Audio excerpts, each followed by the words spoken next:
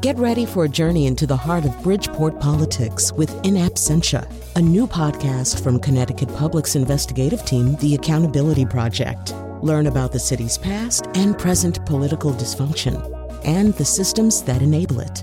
Tune in wherever you get your podcasts.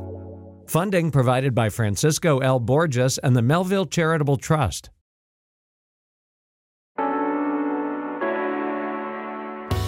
This is Where We Live. I'm Lucy Nalpathanchel. Late last year, the Hartford Police Department received a grant to expand their surveillance program. They plan to install more street-level cameras and employ 2 high-powered drones. With lawmakers struggling to keep up with the pace of new surveillance technology, should Hartford residents be concerned? Coming up, we'll be joined by Deputy Chief of the Hartford Police Department, Brian Foley, and Melvin Medina of the ACLU of Connecticut. We'll talk about how drones may be able to help law enforcement. We'll also consider the privacy concerns this technology raises in communities. Now, how do you feel about drones being used by police? You can join the conversation. The number, 860-275-7266.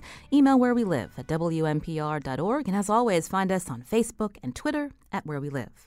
First, joining me now is Ben Powers. He's a freelance journalist and he recently wrote a story, or last year wrote a story, about how a certain police department in Baltimore used surveillance technology. Ben, welcome to the show. Thanks for having me. So before we start off, this whole show is based on drones, and if you could define that for us when we talk about them. Yeah, I think that's something that, drone is just kind of the colloquial word we use which expands to a whole range of different pieces of equipment, right? I mean, generally, they're unmanned, radio-controlled aircraft that can be used for everything from reconnaissance to bombing. And they're also often referred to as UAVs, unmanned aerial vehicles, or RPASs, so remotely piloted aerial systems. But the thing is, this sort of expands from everything to the MQ-9 Reaper drone, which is perhaps what most Americans are familiar with and which is quite heavily used by the military. 2 things as common as quadcopters, which are sort of the commercial drones that, you might just be able to buy online or in a store. That's sort of a small body with about 4 propellers on each corner. So drones encompasses all of these, but those are the sorts of things that we're referring to in this area.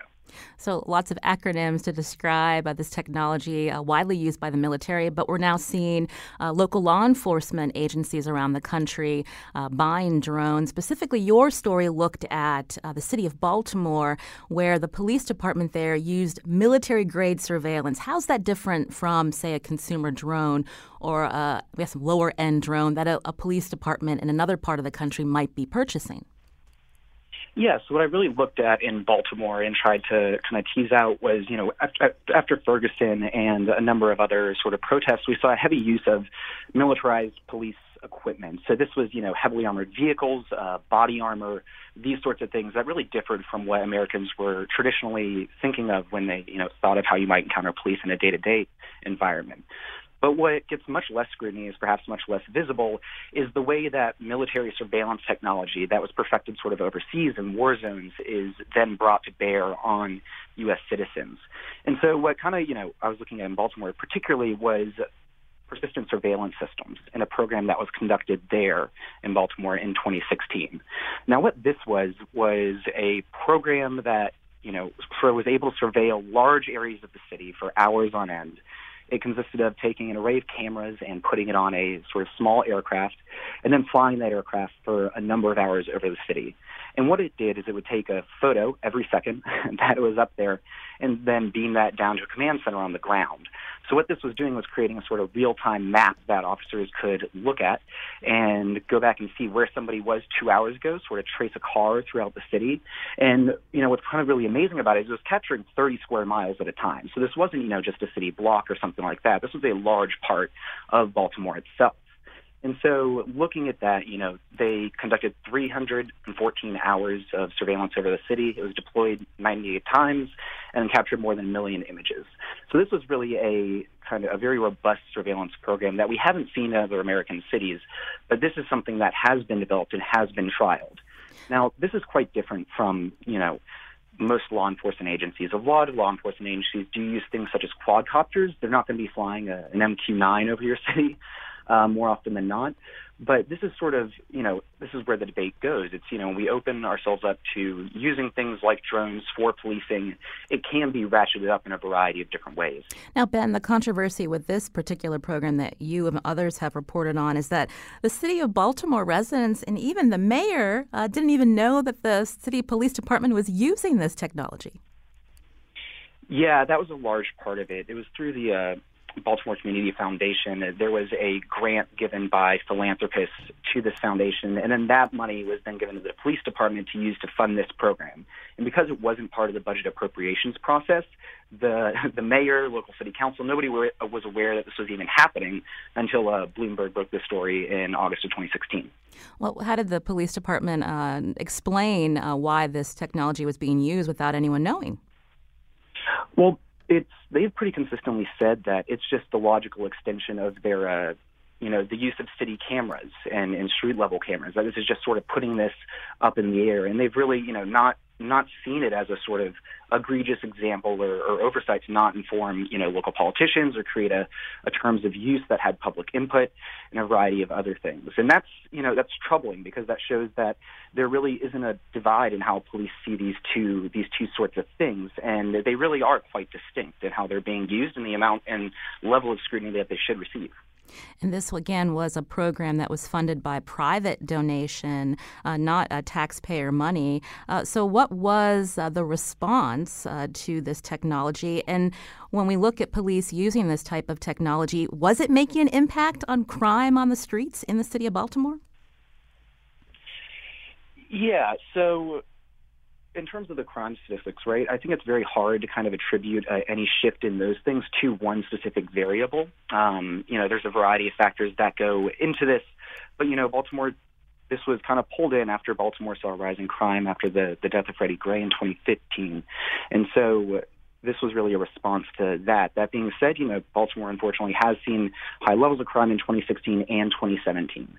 So while I think it's not quite fair to say that this had a direct effect on crime one way or the other, it really is, shows the extent to which police are trying to utilize these sorts of technologies. And when it comes to people on the ground, I talked to a number of people when I was reporting this out in Baltimore, and they were pretty shocked that this was going on. They were a little bit more shocked that, local officials didn't know that this was even being conducted. And one activist and individual termed it to me as, he says this is really just how the police see us as sort of enemy combatants. And that's their view of how they're being used, particularly when it's military-grade tech that's brought to bear on them. And so there was a lot of, distrust there. And I mean, unfortunately, this is a problem that Baltimore has had for a while now. There was a Department of Justice report that was coming out around this time as well that found, systemic abuse of power in that police department. And so this was just sort of part and parcel. And unfortunately, people perhaps they kind of wish they were more surprised, but this seemed part of the course of how their interactions with police had gone at that time. This is Where We Live. On the phone with us is Ben Powers, a freelance journalist who wrote a story for the Rolling Stone about how the City of Baltimore Police Department used specific military-grade equipment technology to surveil the city of Baltimore. We're talking about this particular story and a wider show about how surveillance technology is growing, and there's different types of technology that local law enforcement is using. Later on, we're going to hear from the city of Hartford, where they just were approved to use state money to buy more cameras and 2 drones to help deal with quality of life issues in the city. And we're going to hear from the opposite side of people worried about civil liberty protections. That's coming up on Where We Live. Now, Ben, again, this is a very extreme example. I don't think there have been any other cities that have used this particular type of technology other than the city of Baltimore. But are there plans to, are other cities interested in it? Or has the outcry caused, law enforcement to think a little closer about what kind of technology they should be using? Yeah, I mean, the technology was, initially used in Iraq. It was called Operation Angel Fire, and that's what it was sort of initially developed for. And then when the developer took that, he started a private company called Persistent Surveillance Systems. So the technology was also used in Juarez, Mexico, initially for sort of similar purposes, and that was used to track drug cartels there. And then, there were talks with a number of different police stations about using this, right? There was, I believe in Dayton, Ohio, where the company is based, there were talks about using a trial program there as well, but that was met with kind of swift public opposition and, sort of quickly halted. But I think this is just it is an extreme example. Most police departments might not have the funding to run this sort of program, or they might not be able to get over the public pushback. But it does show a willingness to kind of take these things on. And particularly in Baltimore as well, there were also uses of things like stingrays, which are sort of cell phone site simulators that sort of function as a fake cell phone tower and allow police to track people's phones and disrupt phone calls in a certain area. And then there was also sort of geolocation-based social media tracking that was used, in coupling that with facial recognition to identify people in real time based on their social media profiles. And, in some of the protests after the death of Freddie Gray, this was used to actively sort of arrest people in the crowd. And those two things, those aren't as extreme as one might think, geophilia and, facial recognition, these sorts of things have been used in places like San Jose and Oakland and Fresno. So they're more widespread. It's just sort of, we don't know about them, right? And I think similarly to recent concerns around like Facebook and how our data has been used in those ways, people are having a little bit better understanding or I guess caution around how their data is being used. And that's something that we do really want to take into account and thinking through sort of how these police technologies come to bear on us and then what they end up being used for even after perhaps footage is taken and stored. Where does it go after that, for example? Now, Ben, do we know how many police departments in the U.S. are using or are requesting drones? And I think you've done some reporting or looked into what Police One, an industry website, has proposed and how drones should be used or purchased in 2018. Yes, as of 2017, according to a report for the Center for the Study of the Drone, there's at least 347 state and local police, sheriff, fire, and emergency units in the U.S. that have acquired drones. Now, consumer drones are the most common of these. Like I was saying, these sort of quadcopter things, not a Reaper drone. The local law enforcement departments do lead public safety drone acquisitions. And according to surveys done by Police One, and they put together a 2018 report on, how best to use drones for policing, and then also kind of put together a bulleted point and list of how to best get communities to accept the use of drones as well. Some of the top uses for it include tracking missing people, natural disaster responses and assessments, SWAT response, and then also crime and traffic accident scene analysis. Now, Ben, before we let you go, we started off the segment talking about, again, this extreme example of surveillance technology used by the City of Baltimore Police Department. What's the status of that program today? Well, that program had been suspended. I think the Police Foundation came out with a report about it, I believe early last year. So that has been stopped. And I haven't seen thus far any instances of it popping up since then. I think there has been a lot of criticism of the program and a lot of skepticism of it. So I would venture to say that we might not see it sort of pop again. But once again, it's when it's not funded through public dollars and it's not made aware to public officials through a budget appropriation process, we really don't know unless there's reporting done on it, because police department, particularly in Baltimore at least, didn't tell anybody about this. And I think also it's just worth mentioning in terms of thinking through this, what are some of the second and third degree effects of using drones in this way? I mean, for example, in North Dakota, there was legislation passed that allowed police departments to equip drones with non-lethal weapons, such as tasers, tear gas, and rubber bullets. This was in 2015. And then in 2016, Dallas police used a bomb-diffusing robot to deliver ordinances to a shooting suspect and then, explode those ordinances. And so really, a lot of these things we say, yes, they're great. They're being used in sort of tactical support roles. They're being used in observatory capacities. But we really do want to consider how they might be used in the future and then have legislation that really governs the ways in which they can be used. And so having a strong dialogue about that, I think, is really the next step when we're considering these issues. And we'll be talking more about how lawmakers should be debating this issue. And later on, we'll be hearing from the Center for the Study of the Drone at Bard College and how communities are responding to creating policies around, again, surveillance technology and drones. I want to thank Ben Powers, a freelance journalist, for your time. Thanks, Ben. Thanks for having me. This is Where We Live. I'm Lucy Nalpathanchel. Coming up, the city of Hartford has approved a surveillance program for its police department that includes installing more cameras in neighborhoods and using 2 drones later this year. We'll find out more and hear why some residents of the city and others think it's not a good idea. What's your take? We want to hear from you. Join the conversation. 860-275-7266. Find us on Facebook and Twitter at Where We Live.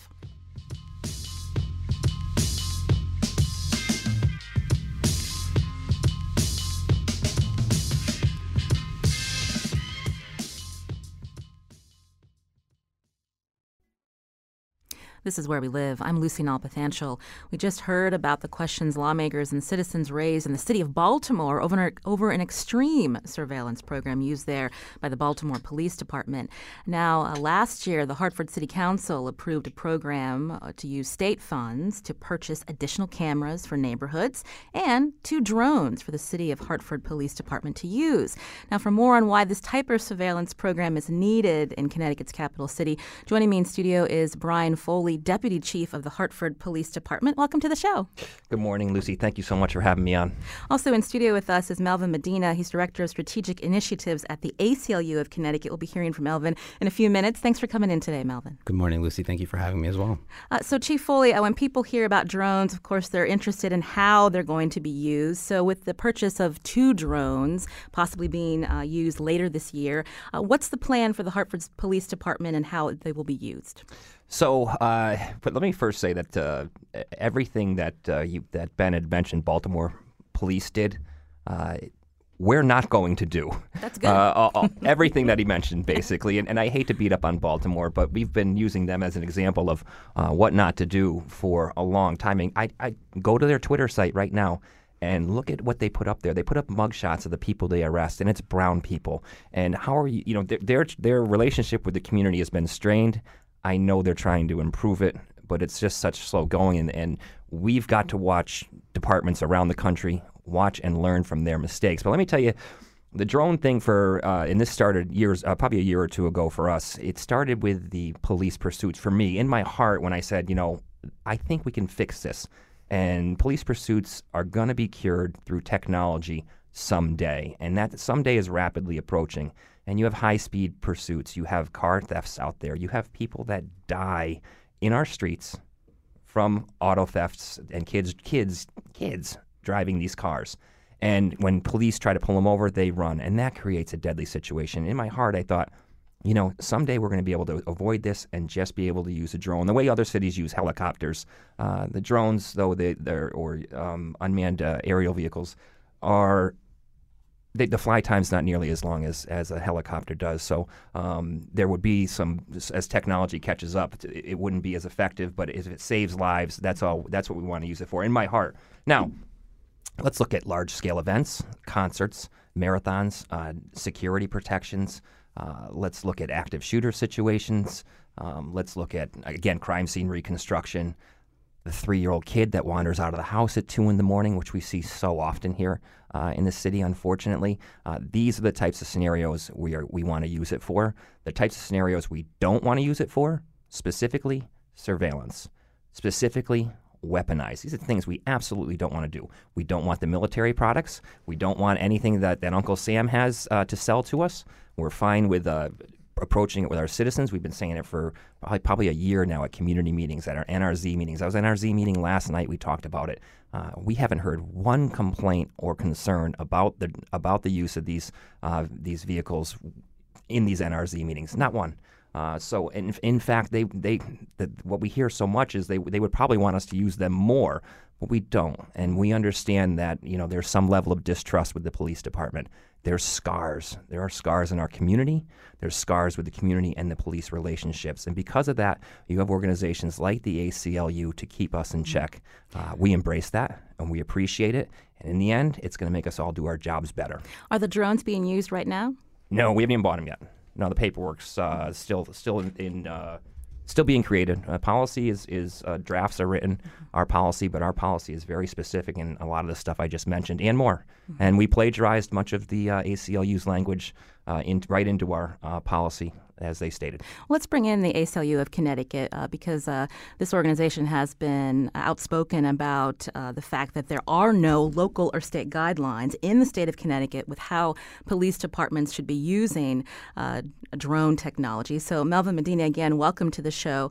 So we heard from Deputy Chief Brian Foley about how they would like to use these drones and how they don't want to use it for surveillance.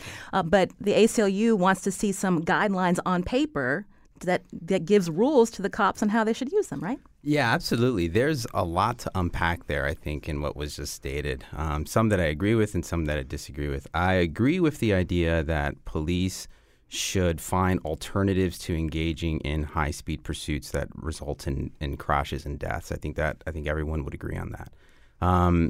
But I think the first thing we need to do is take a step back on the issues of drones to contextualize it as to kind of draw out why the ACLU has so many concerns, and not just the ACLU, but community members as well. So the implementation of drones in the AC and in Hartford as a city would be in conjunction with the real-time crime center that Hartford has set up, which is a mass surveillance center developed to have cameras across the city, used new police technology to kind of surveil communities. And I think starting from that place, that gives more context as to why we're concerned. I think there are basic issues that we have. The first is that the Hartford police policy that has been drafted and that was sent to me by a council person is not reflective of the ACLU's values. They spend, of their 6-page document, they spend about 4 of those pages listing all the ways police can use drones, and 1 sentence about not ensuring that we don't use drones to, violate anyone's civil liberties. And I think that that's clearly not enough. The policy that the ACLU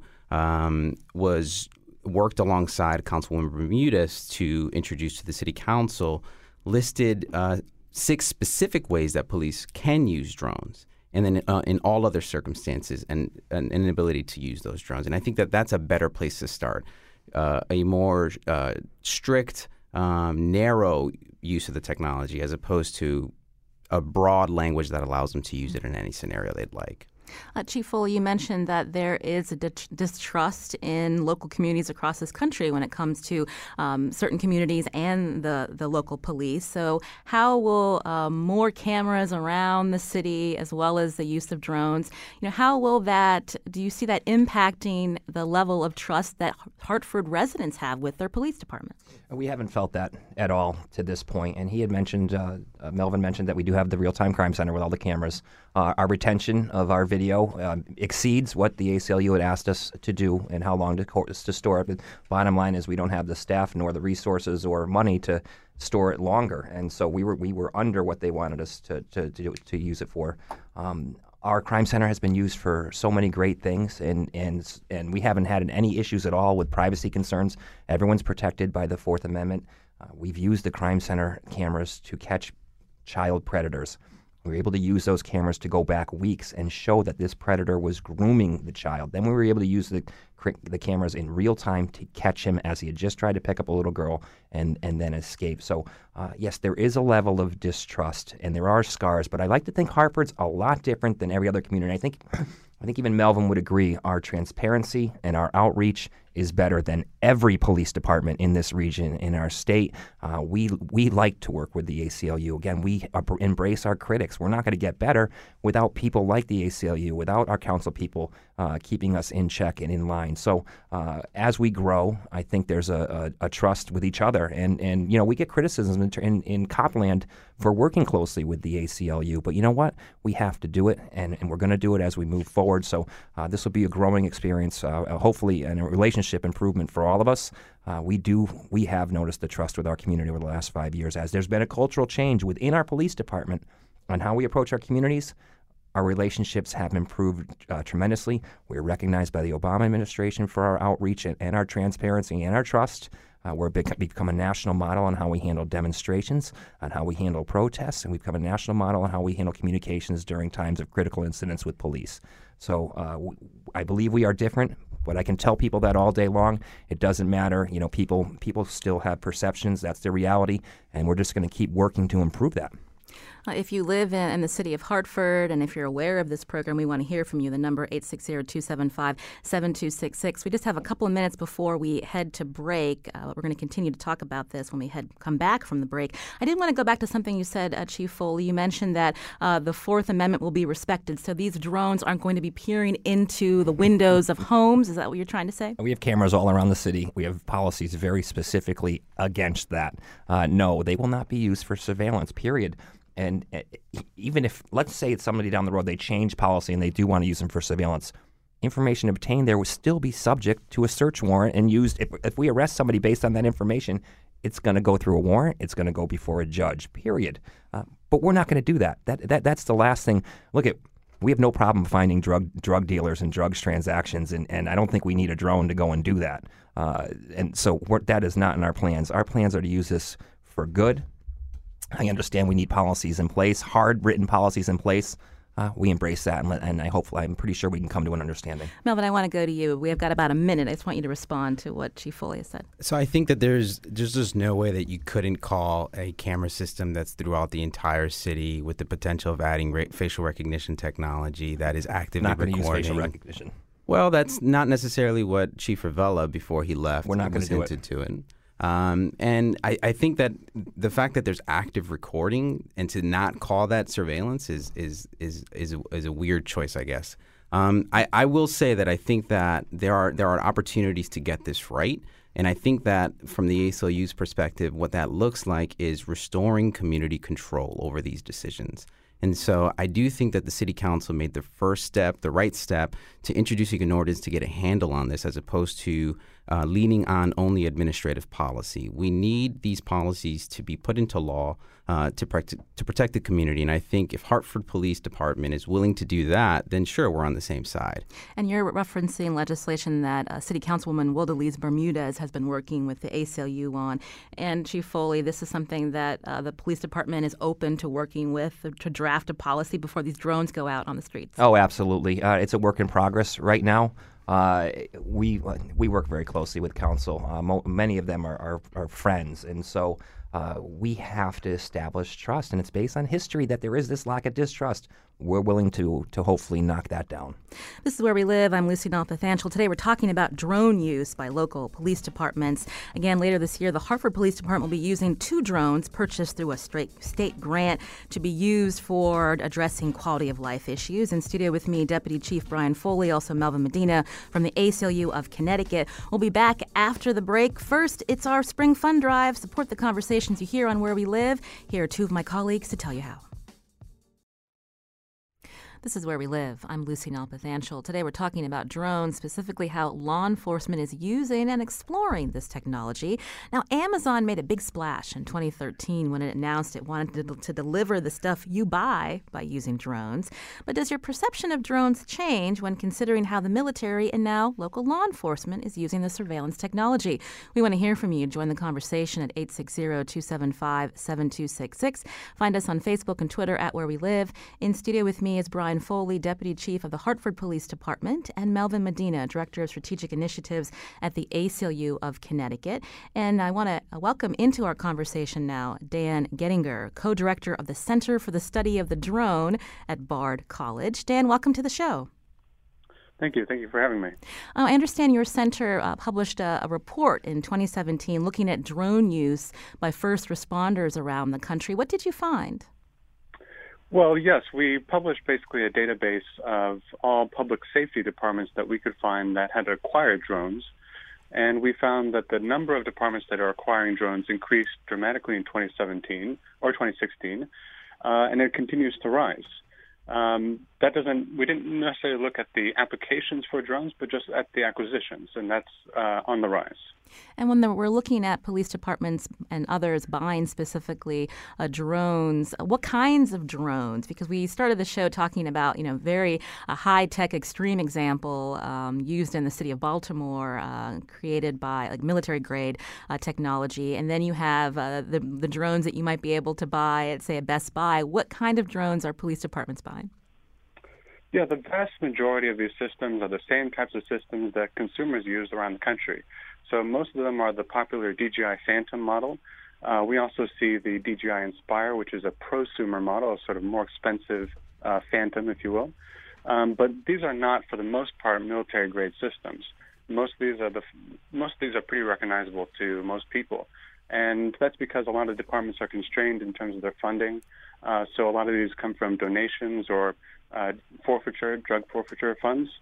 But most of these are pretty recognizable systems.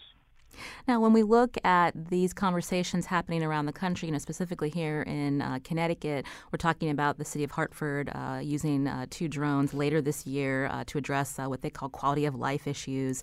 I'm just curious how other police departments, what has your center found, and how other communities are looking at the way drones are being used and some of the debates surrounding them. Yeah, I think for the most part, there isn't that much controversy around the police use of drones. I think a lot of police departments recognize that part of the issue with acquiring drones is that you have to engage in a pretty wholehearted community relations effort to educate the public as to how these systems will be used and the policies surrounding them. We have seen some controversies in larger urban areas such as Seattle, Los Angeles, where there is some concern about surveillance. But I think the types of applications that police and law enforcement generally intend to use drones for are pretty limited at the moment in terms of, search and rescue, crime scene investigation, and that those types of sort of narrower focused applications. So we haven't seen so much outcry except for in some larger urban areas.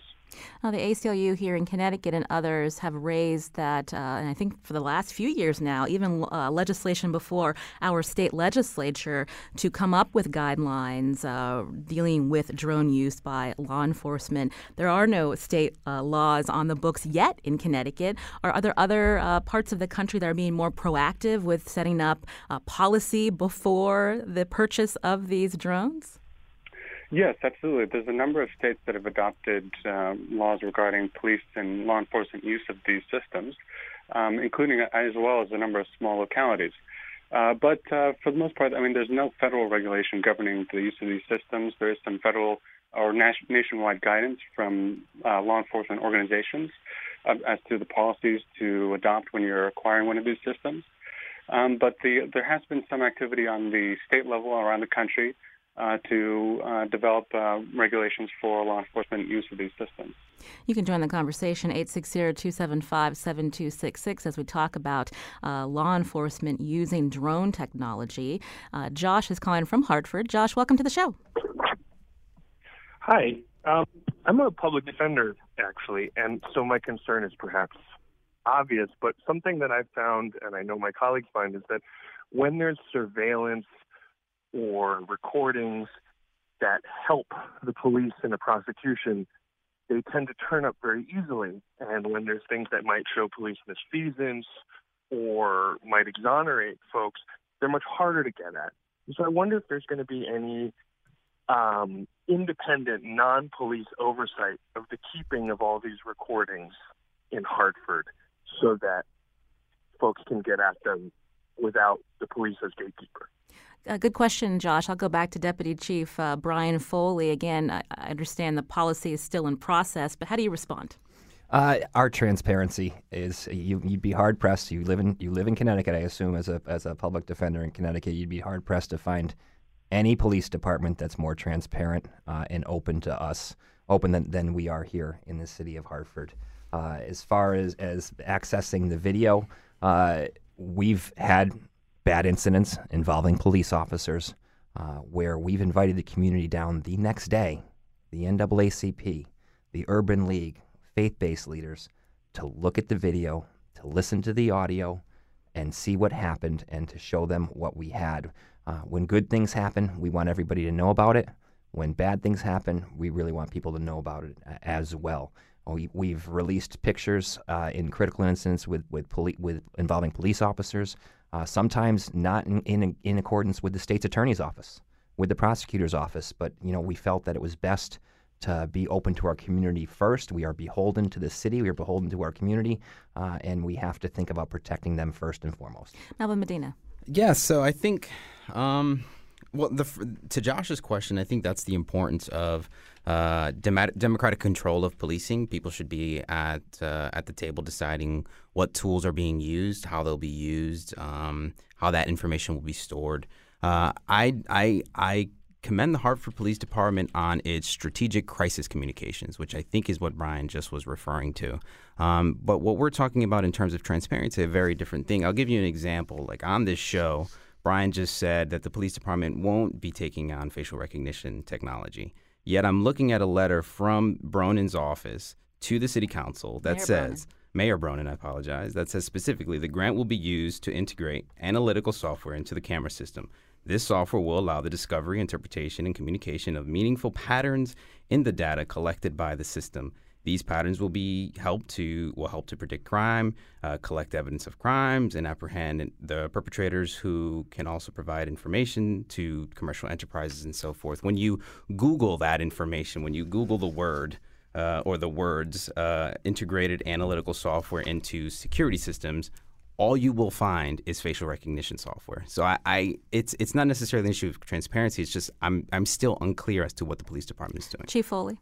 Every day, not every day, a couple times a week, I'm approached by facial recognition software companies. Every time I turn them away. It's not going to happen in this policy, not as long as I'm here. We have no intent on putting facial recognition software on here. There's facial recognition software out there. It's in social media. It's out there, and you're being surveilled. And it's not by the police. And we all found that through this political election. That I'm pretty sure we've taken a back seat to who's watching us. But that doesn't mean we still don't have to keep ourselves in check. Melvin, I'm telling you, we're not going to put facial recognition software on these drones. I can only give you my word, and we can probably write it into the policy. I don't mean just the drones, though. I also mean just the surveillance center itself. I think that's an important distinction. We're not just only talking about drones. That's not our intent, and not something we're looking at. I don't think our citizens want that. I really don't think they want that. Airports and such, maybe they should have it, but our citizens don't want that. There's been no outcry for us to get facial recognition software, and I'm sure some police departments around the country would disagree. I can only listen to what our city tells us. Now, Chief Foley, you did raise the point that as long as you're here, that you wouldn't use facial recognition technology. But I think that's the crux of the problem, is there's no guidelines, rules in place. Right. No matter if Mayor Bronin leaves or if you're no longer with the police department, who comes in after and what policies they put in place. And that's why, when we upgrade software, those things should be vetted through a process when we do put different softwares on different things. So it should go through the city, and we don't have a problem with that. Well, I think I want to add to that. I mean, I think it's more than just a process or administrative policies. Again, going back to the idea or the concept that the community should be in control of its police. That is a guideline that is in city charter. Sworn officers have their power because the community has given them that power. And so oversight communities are the only way, and ordinances and state laws are the only ways that we really can get a control over this. I will say, too, that I think what's most concerning about the surveillance center is that they've just received a $2.5 million quality of life grant. $1.8 million of that grant is undesignated. We don't actually know what the police department's using it for. The ACLU has sent open records requests to the Hartford Police Department. We have not been given a response. We know that city council members don't know what that money's being used for, and it's not clear that the Bronin administration is making it very clear what they intend to use that money for. What we know and what we heard from Chief Rosado is that $100,000 per drone is what is going to be used to purchase 2 drones, so $200,000. So what does that mean? That means that we're not talking about Best Buy consumer products. We're talking about high-level military-grade drones. And I don't think, at least I'm a Hartford resident, and I have not been given that information outside of a stakeholder meeting that I was in. And so when we talk about transparency, this is part of the problem. I'll let you respond, and I want to go back to Dan. Okay. So the drones are about $100,000 each. You're accurate. And I thought that was a lot of money, and that was an expensive drone. I went to drone training down in Florida, and when I mentioned this is how much I was spending, they laughed and said that's not a lot of money to be spending on these things. Furthermore, there's free drones coming back from overseas right now from Uncle Sam. We're not interested in buying them. The money we're spending, this is not taxpayer money, but $200,000 are for drones. What I've been told the rest of the way the money is, $500,000 will go to the Department of Public Works for speed tables around the city. $500,000 will go towards the community partnership where people will give us access to their security cams around their homes by permission only when we can use it. And then another $500,000 will go towards a software called BriefCam, which is the software we used to catch a predator probably 6 months ago that tried to pick up a girl, and we were able, the one I explained earlier. So I want to say that's right around the 2 million. I'm not sure. I mean, I'm rounding numbers down as you just had a brief conversation last night. Where's this money coming from? But the vast majority of it is not going towards our drones. This is Where We Live. I wanted to go back to Dan Gettinger, co-director of the Center for the Study of the Drone at Bard College.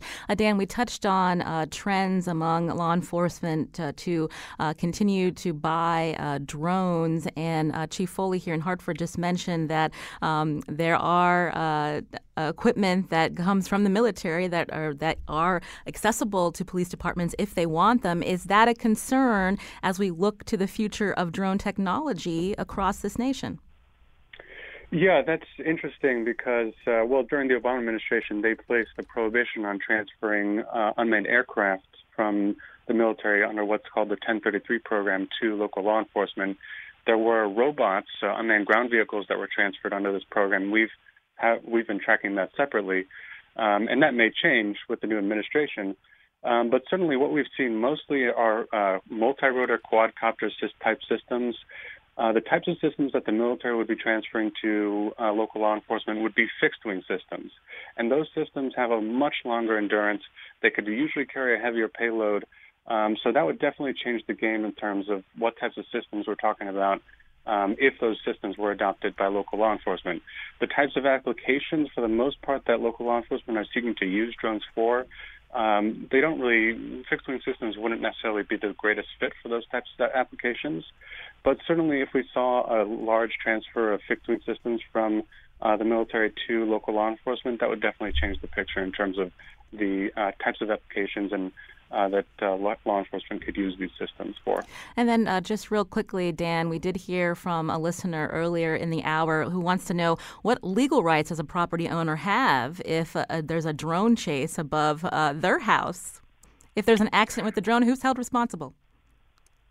Right. I'm not too familiar with that specific aspect of drone use, but I would, there are existing laws governing how close and what types of equipment law enforcement can use.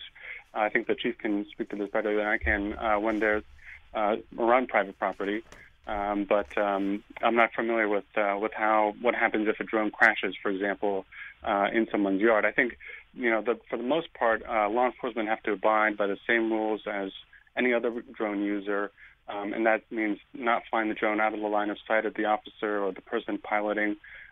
So there is some limitations already that apply generally to drone flight. Unfortunately, we have to leave it there. Dan Gettinger, co-director of the Center for the Study of the Drone at Bard College. Thank you so much, Dan. Also, Deputy Chief Brian Foley with the Hartford PD and Melvin Medina with the ACLU of Connecticut. I'm Lucy Nalpathanchel. Today's show produced by Garnet McLaughlin. If you appreciate these kinds of conversations, and I'm sure we'll be talking about drones in the future, if you appreciate WNPR, support this program now. Here are two of my colleagues to tell you how.